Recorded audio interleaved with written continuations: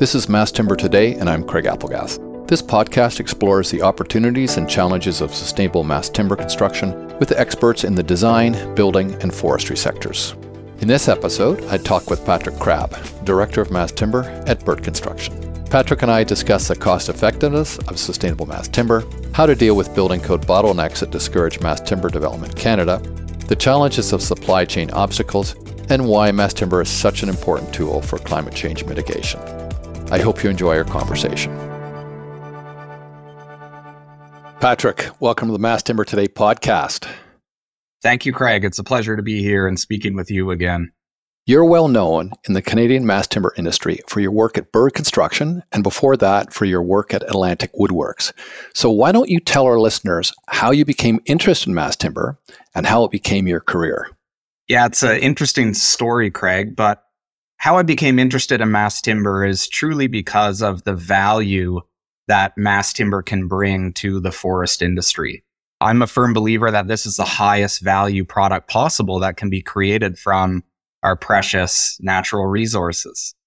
And how it became part of my career is I was part of a third generation family business where we had multiple sawmills and a value-added manufacturing facility. And with kind of not being diversified into Canadian markets, which really still have a lot of the Canadian sawmilling and a lot of the value-added products still work, is we're so dependent on the export market of the US. And if there's anything that changes that makes the industry vulnerable, it's kind of beyond our control. And that's exactly what happened to our family business in 2008.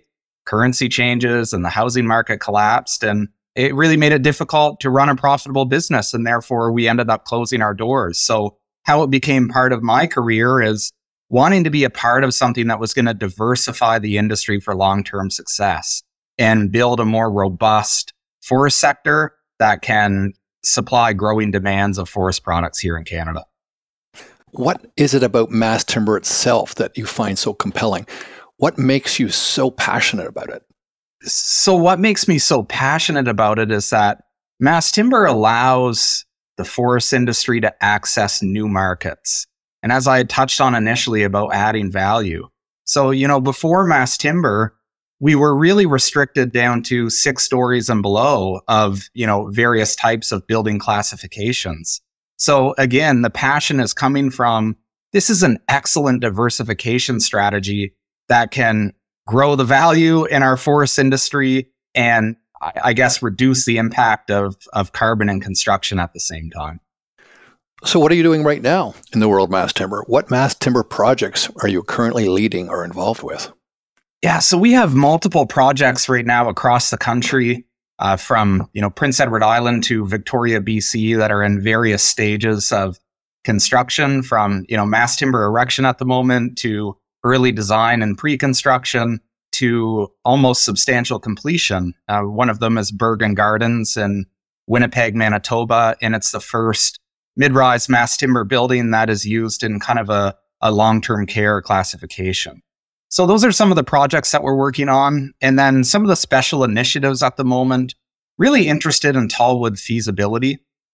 So we're through various projects that can't be mentioned, and hopefully we can celebrate soon, which are really going to change some perceptions around what wood is capable of and put some parts of the map here in Canada, maybe on the global scale of mass timber construction. So we're pretty excited about that. So looking into, is it cost effective? Are the trade pools there to really support the accelerated construction schedule of some of these massive tallwood buildings? And, some of the other initiatives are really around just broad scale education to various types of groups and decision makers on how to set up your mass timber project for success. And then, Craig, as you know, there's a bit of an interesting project aside from all of that is truly investigating establishing the pan-Atlantic mass timber manufacturing strategy and perhaps revolutionizing how Eastern spruce, pine, and fir, those strength properties will be used in mass timber to be equitable to Douglas fir and Southern yellow pine products, which are perceived to be the highest strength in the industry. And are you involved in that? Yes, I am involved in that. So talk about that. What's happening there? Yeah, so there's a group of us that are working with some long-standing family sawmills. And with the support of various government agencies and some private commitment, we just decided to look at why is it that there isn't machine stress-rated lumber or mass timber manufacturing integrated with sawmills in Atlantic Canada. So we just kind of took a piece of 2x4 and turned it in the flatwise dimension thousands of times with various grades and types of species to truly see how it performed in the flatwise orientation, which is just how wood is used in cross-laminated timber or glue-laminated timber. Right. And what we found is that the strength properties were incredible. And if grades can be isolated and arranged in certain ways, that proprietary products, much like what Nordique is doing today, can be competing against the perceived high-strength species across the world. That sounds very innovative. Tell listeners more about the kind of mass timber innovations you're seeing in your work, innovations that will really move the design and engineering of mass timber forward. What are you seeing there? So just with that, the answer to that last question, I would say I'm quite fascinated on the manufacturing side. We're seeing a lot of manufacturing facilities being modernized now to flexibly produce mass timber components that can satisfy commodity markets, but then also build the robust columns and deep beams and wide CLT panels that are going to build the tall wood buildings of tomorrow. So that's one innovation. And, the other is really the emergence of tall wood. And Craig, through your excellent work on your patented system to hybridize different materials, pushing the limits and kind of satisfying the fact that you can build 100 stories and greatly reduce the carbon impact of a building. So that's really what I find, amazing about where this industry is going. Yeah, and as you pointed out, the innovations around machine and certainly automation. I was on tour in Italy and Austria a few weeks back and was really, really impressed by the fabricators over there and the extent of innovation. In some of the fabrication plants, there are only 3 or 4 people actually walking around doing sort of end finishing products, and everything else was being done by robots. It was fascinating. And the best part about that is, yes, robots, they can work 20 hours a day and really help kind of reduce a lot of the pressures around our constricted labor pools and, hopefully bring more efficiency to this needed affordability and infrastructure. So it's interesting. But also, Craig, I just want to rewind back about another innovation that I'm finding exciting is around fire and life safety. This is something that has really prevented our building codes from taking larger leaps.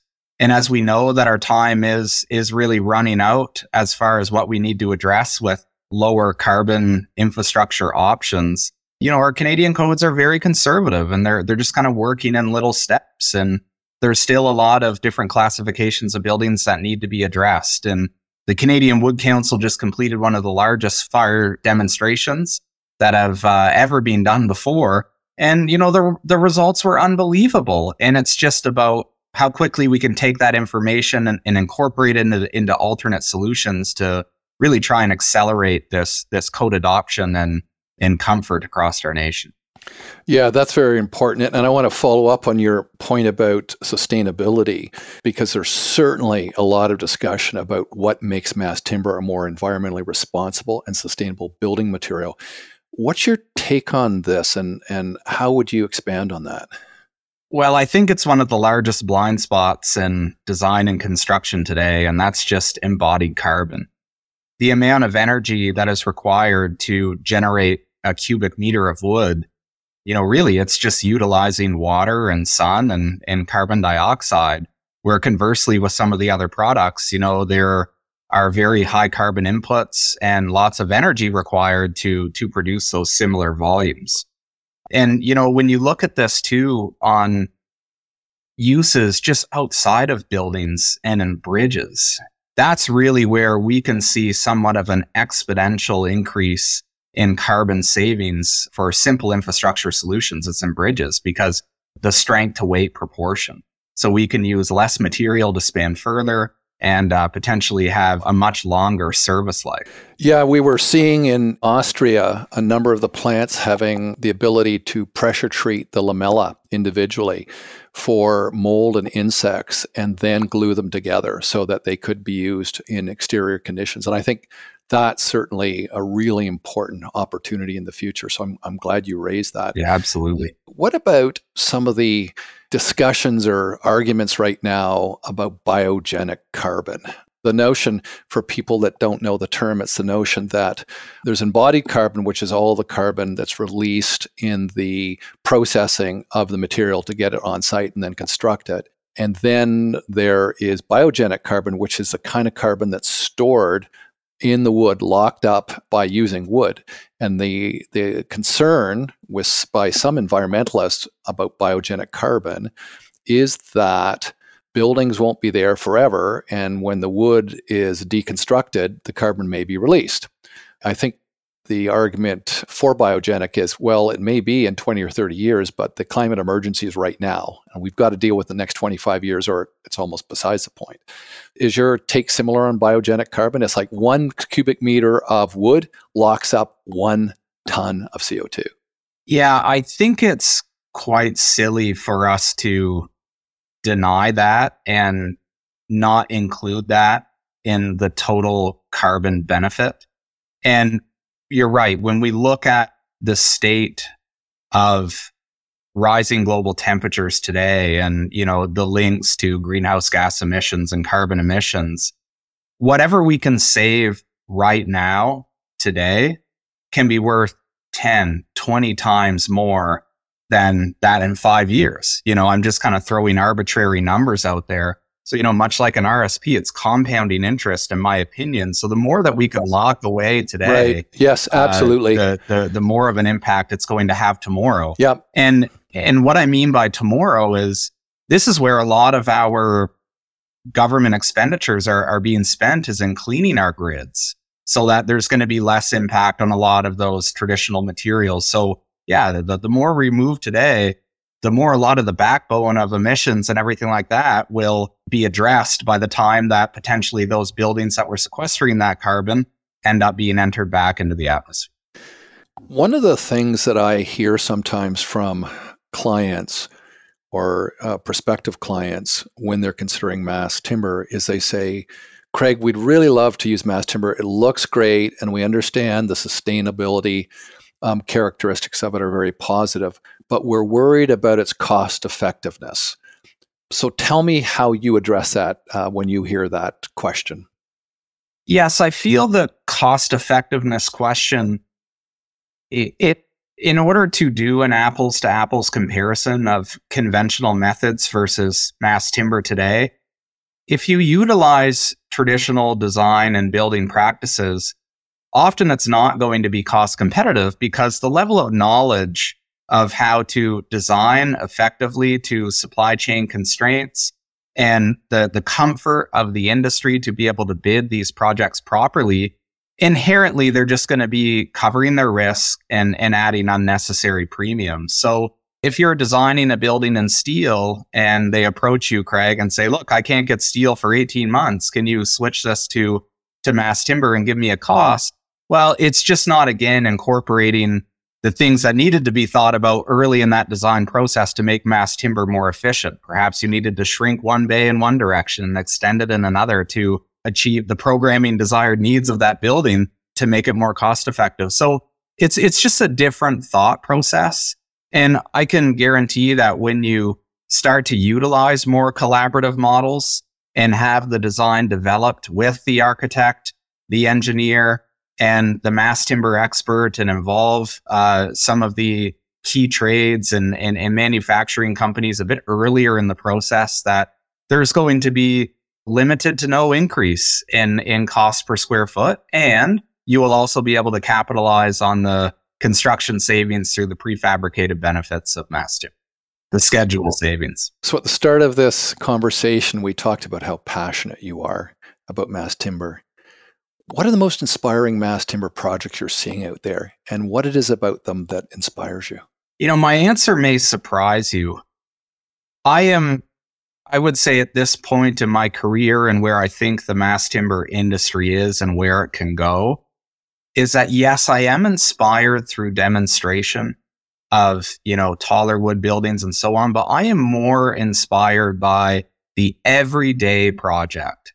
The everyday project that is a direct substitution to higher carbon materials that can be cost effective, whether it's just a small office component attached to a warehouse facility with a few open bay doors, or an affordable housing project like Element 5 had completed in Kitchener, Ontario, to affordable Indigenous housing solutions that can be rapidly developed. Affordable housing, YMCA. Those are really what I find the inspiring ones, are the pragmatic, cost-effective ones that can be built every day. So that leads me to my next question, which is what kinds of building types could be mass timber but currently aren't, and how do we get there? Well, I think there's a lot of building types that could be mass timber even within today's code permissions. Like, it would be great to see more low-rise commercial buildings utilizing mass timber, or retail spaces utilizing mass timber. And I think that that's just more the way the industry has evolved and the comfort level of the relationship that those developers have with designers and suppliers. But really, as far as code progression and where I think things need to go is in our B2 occupancies, our long-term care facilities, that exposed wood has direct links to healthier environments and faster healing times and mental health benefits. And then as well as in hospitals, where kind of the most vulnerable individuals in our society live. And you talked about code challenges. What do you see as being the most important challenges for mass timber, and how do we address them? So firstly, I really find that the diction in our code that says combustible and non-combustible construction does need to be addressed, or whether a new definition is used for the word mass timber, as it has different combustible properties than that of a wood frame building. So really, if we can either change that in the next iteration of the code so that it's more just about demonstrating the fire rating, the actual performance. Yeah, performance based. And even the fire suppression mechanisms that are used. A lot of the times we could build a 2-hour assembly and maybe it not even be sprinklered. But then why don't we just build a 1 hour that would have sprinkler it? That would be sprinklered. Look at the end result as opposed to little pieces. Absolutely. But the reality about building code, as we both know, is it's as much political as it is technical. I mean, it's about who's really pushing the provinces and the federal government to make the changes, right? So it's and that's just not right. This should be a technical demonstration of capability, should be what is driving our codes, and not anything other than that. Is it worthwhile talking about the supply chain? I know that some people say that in Canada, there's just wonderful supply chain for supplying mass timber into the industry. And some people worry about the ability, once this really takes off, and it's starting to right now, for the existing supply chain to handle the demand. What's your take on supply chain right now? Yeah, so I'm kind of going through this at the moment with one of the special projects I mentioned at the beginning. And what we're realizing is that it's the sawmill industry that is kind of preventing the mass timber supply capacities to develop. And thankfully, we have really progressive partners that are willing to utilize a portion of their production capacity that would just be lumped in as commodity lumber to go and feed a higher value market. And that has major downstream impacts of these sawmilling businesses, from their relationships with brokers to that risk in taking a portion of your supply and not being able to feed current customers. So I think that until there's a system or a way that's being developed that can bolt on to existing sawmilling companies to pay them more money for the inputs for mass timber products, it's going to continue to be a main pinch point today. Mm-hmm. And another point to bring up about that, Craig, is that the way that mass timber is being promoted across Canada is mainly through the Green Construction Through Wood program and the Canadian Forest Service of Canadian Natural Resources. And there's one program that really does help link satisfying that increased demand through that, very, what I would say, kind of imbalanced promotion towards more construction and wood and really where we need to go. But there's only one little program that helps support the industry to really make the modernizations and increase their capacities to support this promoted demand. So I would really say that those are the two major conflicts that no one's really talking about. Yeah, and on the flip side of the challenges coin, from your vantage point, what do you see being the most important opportunities for mass timber design and construction in the future, and how do we take advantage of them? Yeah, the most important opportunities I see are kind of the conversions of government across Canada to start to build with it in their everyday projects. And, our various levels of government are the largest developers, and they often signal a lot of confidence to those medium to slower movers in the private development space, knowing how conservative traditionally government is.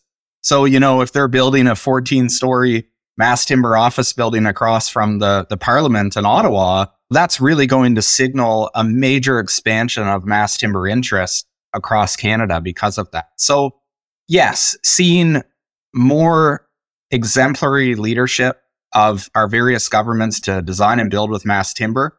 But I think the biggest one, Craig, is about how do we create that link from utilizing low carbon construction solutions or doing life cycle or carbon calculations on buildings, and how that will support this path to net zero in some capacity. So once we do finalize a way to incentivize people, whether that be in a monetary way, which I don't think will really happen, but at least contribute to part of that picture of, the offsets that we have generated through designing and building in smarter ways to help meet government objectives. Those are the things that I'm really excited about, but I understand they're political and have a very complex web between regulation and due diligence. The good news is on a lot of federal government RFQs and RFPs, now I'm seeing the expectation that mass timber will be one of the focuses of the project. Whether or not it actually gets rolled out, we'll see. And in terms of carbon, yes, because if carbon offsets actually can be something that's priced in an international forum, then all of a sudden mass timber has much greater value. Like it actually can be monetized in terms of both biogenic and embodied carbon. So I agree 100% there. To wrap up our conversation, I'd like you to tell listeners, what are the 3 articles or websites or books related to mass timber you would recommend and why?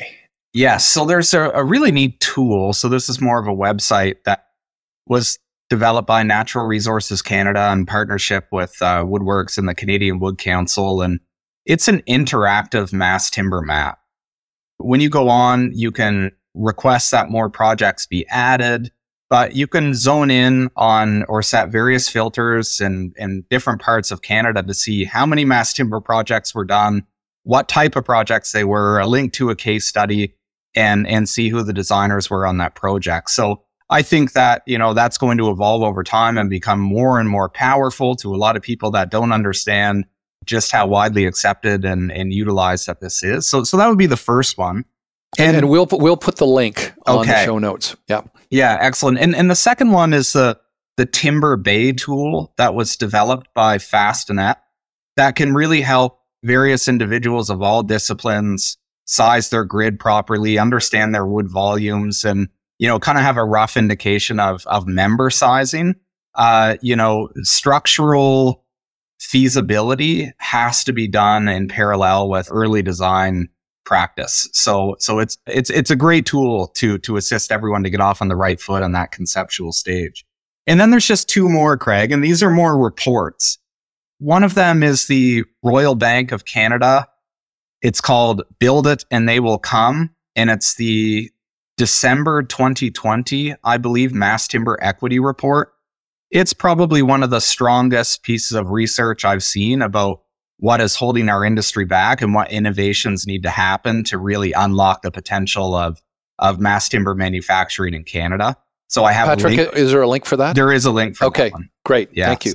And then the recent one, which unfortunately is based on subscription, but the Forest Economic Advisors produced a market report that covers the North American mass timber market in July of this year. And it was truly staggering to see how the demand is now completely shifting to the east, where there is limited supply capacity. And east is what, in North America? Eastern North America. So East Coast. East Coast, both in Canada and the US. So pretty much, I could pull it up and recite some of the numbers, but the mass timber industry certainly was incubated in the West, and that's where all the demand was fostered. And thanks to the good work of everyone and you know, that part of North America. And now it's completely shifted. So there's excess supply capacity and dropping demand on the West Coast. And there's a whole bunch of other factors at play for the reason why that is. And now here in the East, you know, it's the demand is about, you know, 2/3 of what the production capacity. In fact, we have a European manufacturer coming over to the East Coast, don't we? In the near future. We do. Yes. So that's great. Thank you for that. And finally, what advice would you offer our listeners about how they could shift into using mass timber on their building projects? So the first piece of advice I would give is start small. Don't go with your next showcase project. If you're a private developer, maybe look at just kind of a low-rise commercial application or a portion of a larger building to really build that comfort level and understand how this is just different in design and procurement and construction than that of steel and concrete. So that'd be the first one. And the second one is to really start to kind of transition into more of collaborative delivery. I agree 100%. It's so important to have everyone at the table working together. Absolutely. And especially this one for institutions and government that are going to be pushing the limits with larger projects and relying heavily on the architecture, engineering, and construction community to do this for them. You all want to be at the table working together as early in the process as possible. And the next one, it kind of goes without saying, but it's about building that trusted team. Again, if you're a private developer that is really trying to include this as part of a master plan or capitalizing on ESG metrics and commitments to be greener through your development practices, is develop that team, because in your next project, there are going to be so many efficiencies and lessons learned. And then in your next project, even more and more and more, where to the developer, there's going to be a lot of trade savings that are passed along to you to make projects more affordable. So building that team and kind of sticking with it. And then my last one is track carbon in your building. You don't need to have a LEED designation. You don't need to spend all that money to do this. Like, the universal currency here is carbon. It doesn't cost a lot of money to take your base building design, do a quick life cycle analysis, and just see about what improvements that you could make to reduce your impact, whether that be through design efficiencies, which are going to save money, or through, you know, introducing lower carbon materials. And then the next thing is to celebrate that. You know, use that as part of your marketing strategy. Use that as a plaque in your building or a cool little interactive display that explains what you did and, you know, what impact it has on the how many cars off the road, how many homes have been displaced from you just thinking in a different way about how to procure your project. Well, that's very valuable advice, and clearly you are passionate, and it's great to have you as part of this industry and work with you. Thank you very much for your time today, Patrick. I really appreciate it. Thank you, Craig. It's my pleasure. The Mass Timber Today podcast is produced by the Mass Timber Institute at the University of Toronto's John H. Daniels Faculty of Architecture, Landscape and Design. Each podcast explores the opportunities and challenges of mass timber with experts in the design, building, and forestry sectors to shed light on the future of sustainable mass timber construction. You can find show notes, including references mentioned in this podcast, on our website at masstimberinstitute.ca, where you can also view our current projects and subscribe to our MTI newsletter. This episode was edited by Derek Welsman and produced by Sean Shukla at the Mass Timber Institute. We'd also like to give a special thanks to Dialogue for their generous sponsorship of this podcast. If you like this podcast, please rate us at the Apple iTunes ranking site. You can also reach us on our website, and we'd love to hear from you with any suggestions for future interviews.